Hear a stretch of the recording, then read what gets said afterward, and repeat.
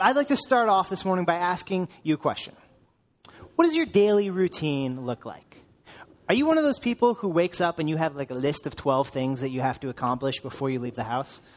I roomed with a guy in seminary who was like this. And he wasn't like this in college because I roomed with him then too. But somehow between college and seminary, he became a robot who would wake up at the crack of dawn and make coffee and breakfast and do devotions and go work out. And then I would stumble out of my room at like 4 hours later, like, how do you function? Which one are you? Are you the person who has a million things that they want to get done, a good routine? Or are you the person that has two things on your routine, coffee and hopefully I get to work? Well, today, I'd like to take a look at that routine and ask the question, how can we invite God into our routines? We're in a series right now called As You Are, where we're looking at the book of Deuteronomy and asking, how do we make our homes the primary place for faith formation? And last week, Jason jumped into Deuteronomy 6 and walked us through the Shema, the beginning of Hear, O Israel, the Lord our God, the Lord is one. And he said that the first step, if we want to experience the fullness of life with God, is to get rid of the junk, is to clear out the idols, is to get rid of anything that takes preference over God in our lives. And this week, we're going to look at the other side of the coin. If last week we cleared out the junk, this week we redeem our routine. And so I want to paint the picture of what you're looking for this morning before we go anywhere else. So if you're a note taker, I invite you to pull out your note sheet and write this down. We need to redeem the routine with intentional reminders and redemptive moments. Today we're going to look at the things that we're doing with our time and ask, how do we redeem those moments? The moments that are already happening throughout our day. How do we invite God into them in a redemptive way? And are there small things we can add to remind us of who God is and what he has done? We're going to look at how we can make soccer practice, looking in the mirror, or prayer before bedtime an important part of our routine. Not just what we do in our day, but connecting that with our faith. And so we're going to jump into our passage. But before we do, let me pray and invite God into this moment and ask that he speaks through his word. So please pray with me. Father, we thank you that you have a message today more than I have a message. But we thank you that you are in this place and you are in this moment, and we ask that you would speak. Teach us what it means to remember and to teach those around us. In your name, amen. Okay, so as you're turning to Deuteronomy chapter 6, we're going to start in verse 4. But if you don't have a Bible, I invite you to take one on your way out. We have Bibles by both exits. That's our gift to you today. We'd love to see those disappear. So please take one. Deuteronomy chapter 6, verse 4 is where we'll start. Hear, O Israel, the Lord our God, the Lord is one. You shall love the Lord your God with all your heart, with all your soul, and with all your might. And these words that I command you today shall be on your heart. You shall teach them diligently to your children, and shall talk of them when you sit in your house, and when you walk by the way, and when you lie down, and when you rise. You shall bind them as a sign on your hand, and they shall be as frontlets between your eyes. You shall write them on the doorposts of your house and on your gates. If the first step in committing ourselves wholeheartedly to the commands of the Lord is getting rid of the junk or the things that take preference over God in our lives, the second step is here in verse 7. It says, you shall teach them diligently to your children. Now, before everyone who doesn't have a child to teach checks out, I want to challenge you because I think this is even more for you than it is for the rest of us. Last week, Jason quoted Andy Stanley, a pastor, who said, maybe your greatest contribution to the kingdom of God isn't something you do, but someone you raise. And I think that applies to you even if you don't have a kid, because you've all heard the adage, it takes a village to raise a child, right? Well, I have a 4-week-old, and I can tell you the truth is we already need a village, right? If it wasn't for the friends and family helping us, I don't know if I would still be sane, or if my daughter would have any chance of growing into the woman of God that I hope she does. And so, as villagers, which all of us are, no matter if you're a middle school student or an adult who's single, you have an opportunity to practice these verses. I love the phrase, you tend to get what you are. I say that all the time when I'm thinking about parents or children or trying to think about how we make an impact. And if you want to make change in the world, if you're a high school student listening to this and you want your parents to embody these verses, you got to embody them first. And so whoever you are, wherever you're at, this message is for you. Don't check out. We all need help redeeming our routines. And so we all need to take this to heart. So now that I've made sure everyone's paying attention, let's actually look at what these verses say, right? It says, you shall teach these things diligently. If you read your Bible on your smartphone with the Bible app, as I do sometimes when I'm preparing for these messages, you can flip to the NET version, the New English Translation. And I like this version because next to a lot of the words in there, there'll be ... and you can press that and it'll pull up notes. And for this passage, it has notes about this phrase, teach them diligently. It says, the Hebrew here is repeat these things. Say this over and over and over again. Ingrain these things in your children. The phrase that came to mind as I was reading these notes is like, repeat them ad nauseum, right? Until you're so disgusted of hearing them that it's second nature for you to say them. My dad was like the master at this. He was so good at this, and it hurt me so much growing up because we'd get in the car and he'd be like, me and my friends who like are kind of not really Christian, he'd be like, hey, Dan, do you know who Jehoshaphat was? And I was like, Dad, not now. He's like, do you know what he discovered? The law, right? Do you know the 10 Commandments? Dad, seriously. And I would answer his questions as fast as I can so that we can get this over with. Heaven forbid he ask my friends these questions. And so I'm not telling you to do that because it's super embarrassing. But my dad took this seriously, right? He looked for opportunities to include intentional reminders of what God has commanded us. And what he did exceptionally well is ask me the question, what is the greatest commandment? He would ask me this all the time. And at the time, I didn't know that this came from Deuteronomy chapter 6. I thought it was just what Jesus says. But he would ask me over and over, Dan, what is the greatest commandment? What is the greatest commandment? In fact, he didn't know he'd become a sermon illustration. But I was talking to him on the phone the other day. And I'm 29, and he asked me at the end of the phone call, hey, Dan, do you still remember what the greatest commandment is? And I said, yes, you've asked me every day for my entire life. And so my dad was a master at the countless intentional reminders of what God has called me to in my life. And my first question to you this morning after what is your routine is, what do you do in your life to remind yourself and those around you of what God has called you to? Is there a part of your routine that does that? Because that's why these commands are here in Deuteronomy chapter 6, because we need constant reminders. We need to be reminded of who God is and what he has done. And if you don't want to take my word for it, rewind to the beginning of Deuteronomy. If you look at how Deuteronomy starts, here we have the nation of Israel at the very edge of the promised land, looking into it. But they've been here before. 40 years earlier, they came to this same spot. They walked through the wilderness. They were released from Egypt by the hand of God. They were fed in the wilderness, and they came to the edge. And they looked in, and they sent in their spies, and 10 of them came back and said, the guys are pretty big, and they have chariots, and I don't think we should fight them, even if God said we should. And the other 2 are like, no, remember what God said? He said, this is a land flowing with milk and honey. This is good. This is our inheritance. He's giving it to us. But the people forgot. And instead, they said in chapter 126, they rebelled against the command of the Lord their God and refused to go in and complained in their tents and said, the Lord must hate us. That's why he brought us here from Egypt. They forgot how good their God was and what he had done for them. And so 40 years later, due to their disobedience, they're back on the edge of the promised land. And Moses is saying, hey, because of this, I'm not going to enter the promised land. Your forefathers didn't get to enter the promised land because we forgot. We forgot who God is. And so don't forget this time. Teach these things to your children.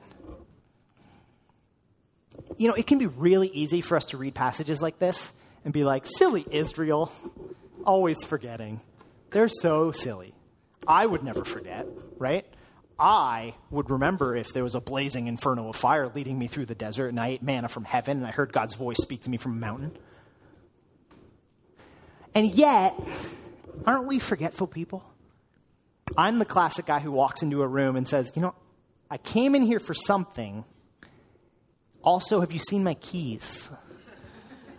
Right? We forget things all the time. And it's not just little things like keys or why we walked into a room, because we live our daily lives like this. We go through our routine of taking our kids to the dentist and going to work and coming home and going grocery shopping and getting dinner. And every once in a while we have this thought of like, I feel like I was supposed to be doing something more with my faith, but I just can't remember what it was. We are forgetful, just like Israel was forgetful. And what we need, what Deuteronomy says our children need, are reminders. And so we need to remind one another over and over what the commands of the Lord are and who he is, like my dad did. But we can't stop there, because Deuteronomy takes it even further. It doesn't say just teach them. It doesn't say just send your kids to youth group and all will be well. It doesn't say just follow up with the homework from kids' church and you guys will be good. No, it says, verse 7, teach them diligently to your children and talk of them when you sit in your house and when you walk by the way and when you lie down and when you rise. These are all examples of times that you can include intentional reminders and opportunities for you to redeem moments. I took the liberty of paraphrasing this so that you get my idea. And this is the Dan Swartz paraphrase translation. It says, teach these things. Write them on your bathroom mirror. Write something like, you are made in the image of God. Put a sticky note on your fridge that says, this provided to you by the Lord of heaven.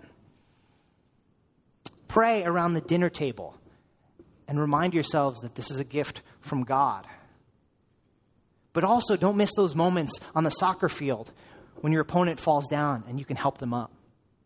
Or the times where you're training and you can remind your teammates that your body is a gift from God.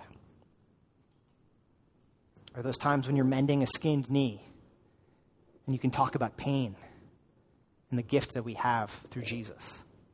Right? This is what Deuteronomy is saying. It's saying don't miss opportunities because they're all around you. We have a routine in our lives and we can add things to it intentionally, and we can take the opportunities that are already there to remember who God is and what he has done, because that is the life that God offers to us, is a one of constant communion with God, not just moments where you're at church and not just moments around the dinner table. So Deuteronomy is challenging us to take these moments and invite God into them, to take our routine and redeem it. And the Christian calendar is a great example of this. It's a great opportunity for us to embrace. Because we all know the Christian calendar. We all know that Advent happens before Christmas. And Advent is an opportunity for us to remember what Jesus has done.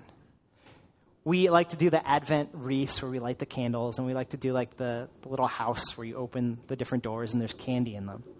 And those are great chances to have fun with our kids, but they're also opportunities to repoint ourselves to the gospel. Repoint ourselves to say, hey, this is about Jesus. The same thing is true for Lent. Lent is a time that leads into Easter. And we start Lent by getting a sign on our foreheads to remind us of the price that Jesus paid. And it's a whole season that we can take advantage of to remember what Jesus has done for us. Some people give up something or fast. Some people change something of their daily routine. But it's another opportunity and reminder so that we don't miss these things. Because I'll be honest, I've had Christmases where I get to Christmas and I'm like, oh man, I haven't thought about Christmas, like Jesus Christmas, this whole month. I've been so busy getting ready for the Christmas service and for visiting family and doing these other things. We need constant reminders. And yet we need reminders in the everyday too. We can't always be in Christmas or in Lent. We need reminders in the rest of ordinary time. And for Deuteronomy, that's chapter 6, verse 8. It says, you will bind them as a sign on your hand, and they will be as frontlets between your eyes. You shall write them on the doorposts of your house and on your gates. We need reminders for ordinary time. Before I explain this verse, if you're looking for more reminders, we've been talking about this book quite a bit during this series, but Liturgy of the Ordinary talks about how we can incorporate reminders of who God is and what he's done into our daily life. My favorite part in here is where she talks about brushing her teeth. And she says, when I brush my teeth, I'm reminded that as I clean away the plaque, I'm fighting against a little bit of decay in my life. I'm fighting against the presence of sin coming in my life. And I'll never get it all the way, right? I'll never fight it back. Eventually, my teeth will decay. But one day, I have a promise that I'll have teeth that'll never decay. And for her, even brushing her teeth, even waking up in the morning, can be elements of your routine that remind you of who God is and what he's done. And so if you want more examples of that, I encourage you to check out this book. But in Deuteronomy, the examples of the ordinary are these things called muzaza and tefillin.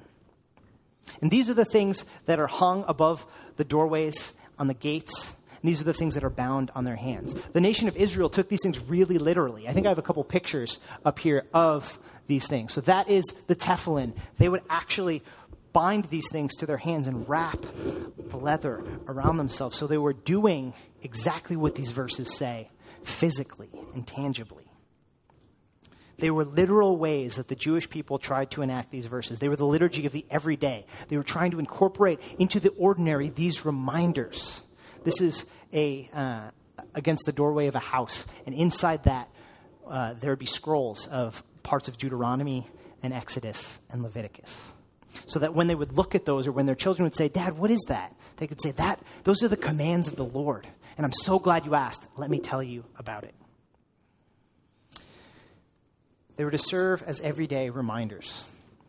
I had the opportunity to spend a semester in Israel while I was in college, and I got to see some of these things up close and personal. And they don't, wear tefillin every day, and there isn't, a muzaza over every door. Like, it's not confounding you. But there are so many examples. You are surrounded with reminders. For example, every Friday night, we would celebrate the beginning of the Sabbath. And we would sit around the table and we would sing these prayers. For any of you who have been able to go to a Seder dinner, you know what this is like. There's a liturgy to how you do every part of it. You light the candles, you pray the prayers. And it's been almost 10 years since my time in Israel, but I still remember these prayers.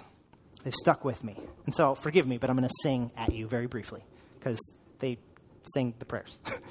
And it goes, Baruch atah Adonai Eloheinu melech haolam. And that means, blessed be Lord our God, King of the universe. And that's how they began all of these prayers. And those prayers go on to say, blessed are you, Lord our God, King or sovereign of the universe, who has sanctified us with his commandments and told us to light the candles on the Sabbath. Or blessed be Lord our God, King of the universe, who brings forth bread from the earth. Or blessed be Lord our God, King of the universe, who provides the fruit of the vine. And they would walk through these liturgies every Friday night to remind themselves that the commands of God are good and worth remembering, that even the food we eat has been grown up by God for us. And so when we gathered together and sang these prayers, we celebrated these reminders.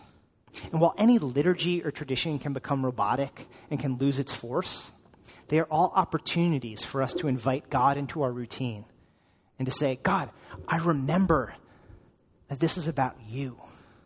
I remember what you have taught us. They are opportunities for us to recenter ourselves on faith and have conversations about Jesus. And to be honest, I've always thought that reminders like this are super important. And I've always been really bad at it. It is hard to remember to do these things. It's hard for us to redeem our routine, right? There's a reason that we fall back into what's easy. And yet there's been times in my life, there's been seasons where I've had help, where I've done this better than others. While I was in Israel, I bumped into a trader in the market who sold me a ring. And on this ring, I think I have a picture of it up here. On this ring was actually written the Shema.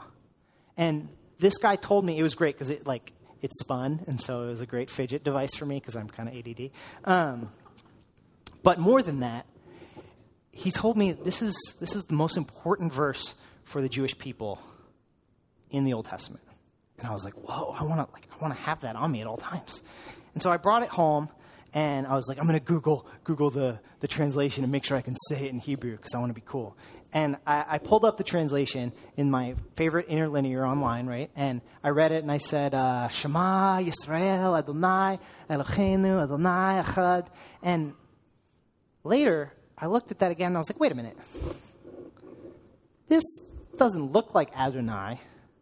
That's a yod at the beginning, and I was starting to learn Hebrew, and I was like, Adonai starts with an sound, not a ya sound. And I realized that what is up there is the name of God. It's Yahweh. And the people who wrote this interlinear held the name of God in such high esteem that they wouldn't even write it in the translation.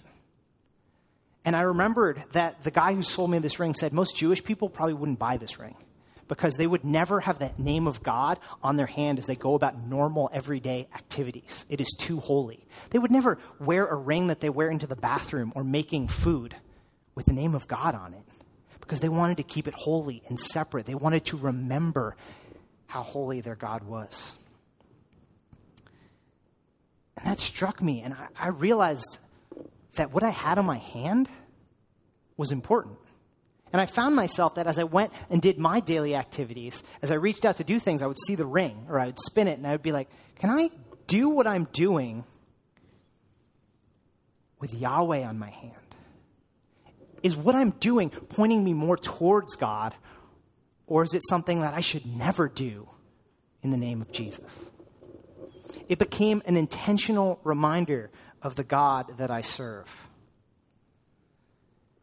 And so I actually don't have this ring anymore. I gave it to a former student of mine in hopes that it would do for them what it had done for me, that as they went to college, it would serve as a reminder that they are loved by God, that he has commands for them, and that he has a plan for their life. But for a long time, that was my intentional reminder, to invite God into every moment. And so I had to ask myself the same question that I'm now going to ask you. What are my reminders now? How do I continue to do that without a ring with the Shema on it?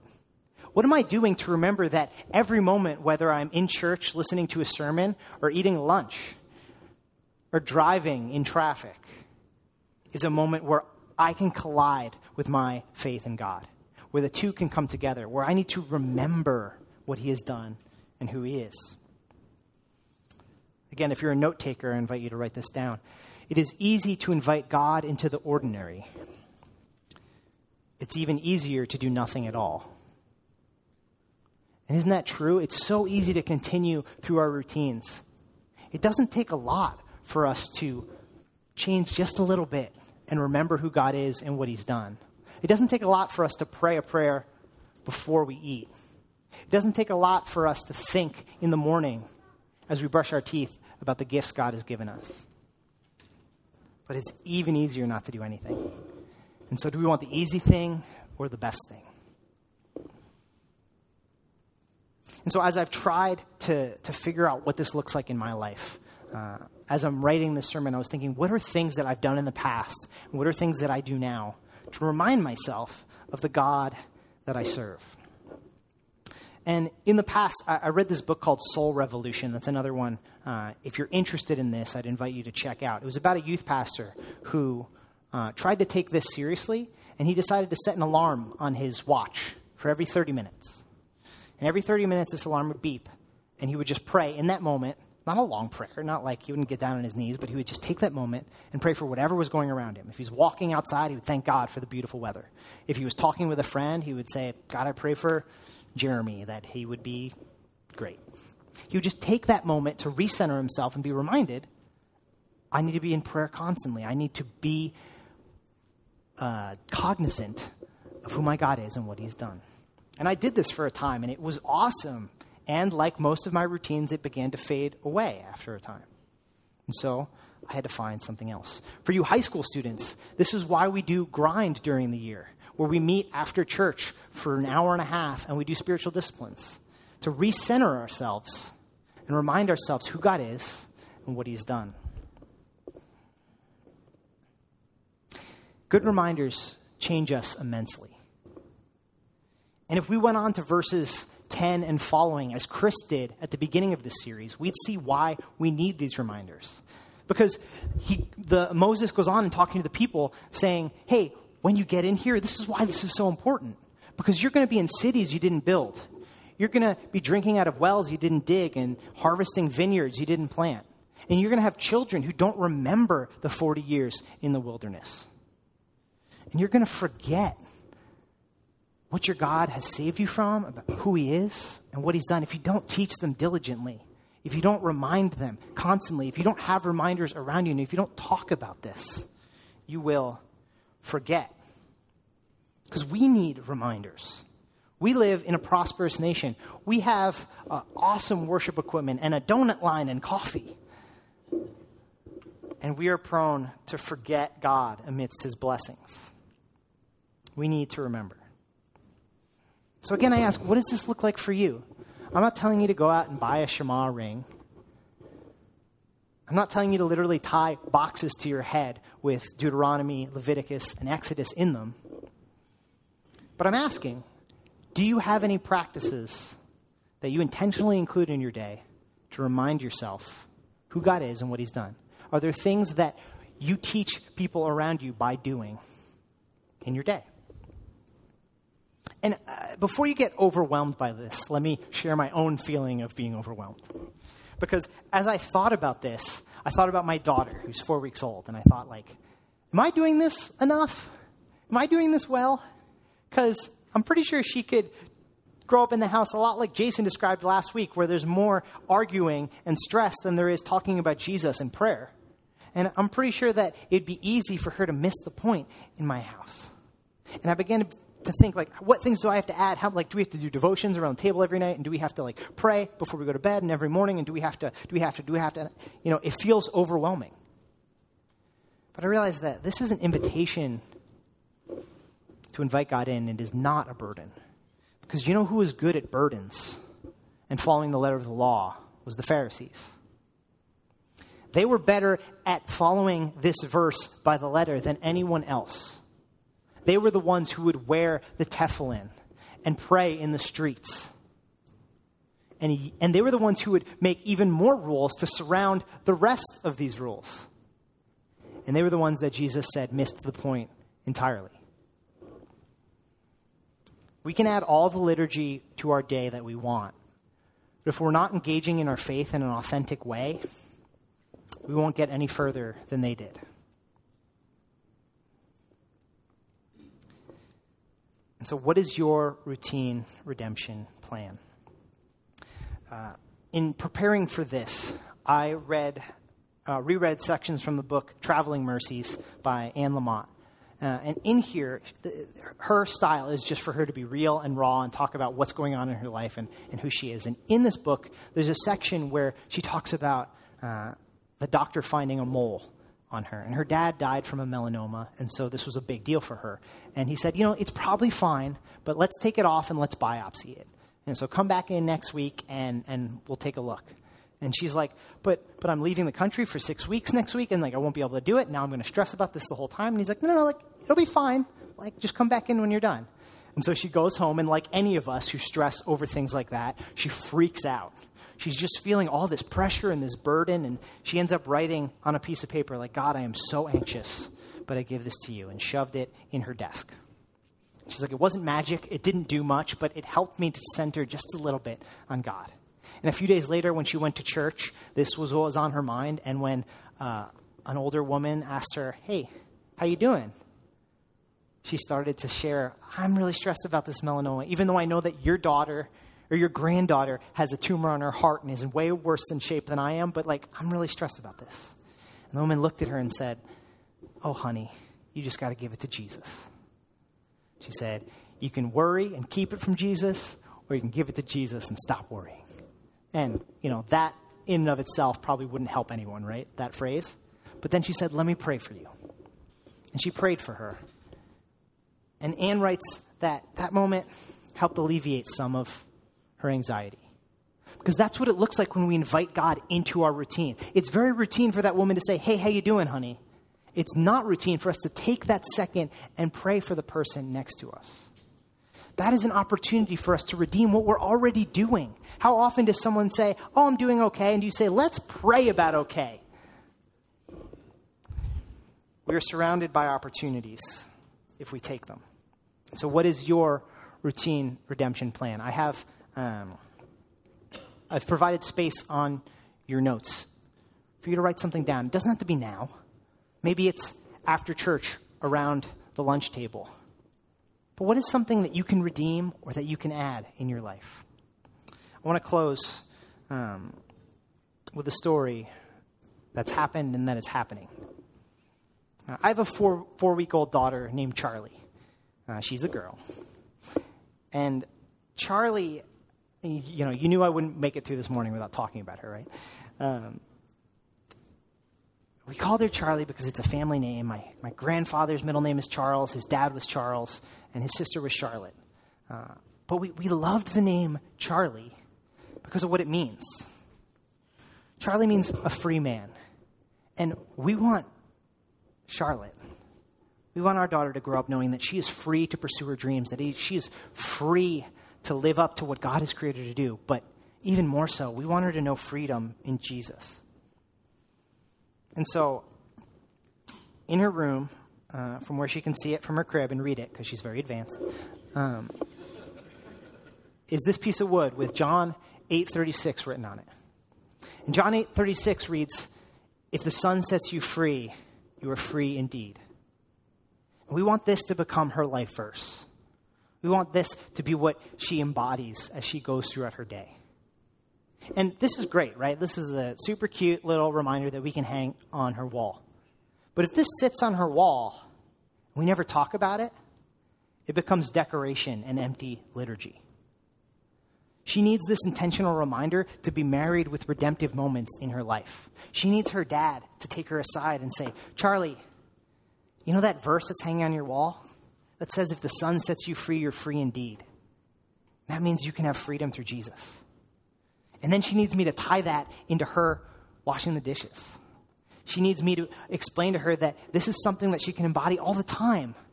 That's not just something that hangs on her wall. I want Charlie to hear that she is set free indeed and to feel those redemptive opportunities, whether it's tossing a softball in the yard or praying as she goes to bed.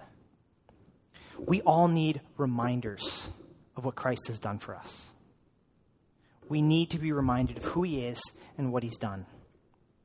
We need to teach these patterns to our children and practice them with one another. We're going to close our time today by singing a song that talks about us as the sons and daughters of God.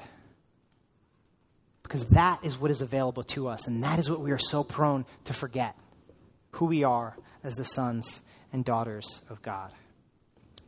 We need intentional reminders and redemptive opportunities to be reminded of that and to put it into practice. And so we're going to sing this song, and then we're going to close with the bridge of Man of Sorrows, which ends with, whom the Son sets free is free indeed. And so my prayer for you is that this would be a reminder of what is available to us in Jesus and a little push for you to redeem your routine when you leave. So let me pray. God, may you speak through these words.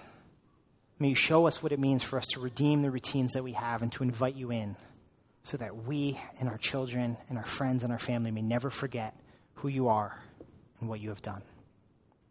Amen.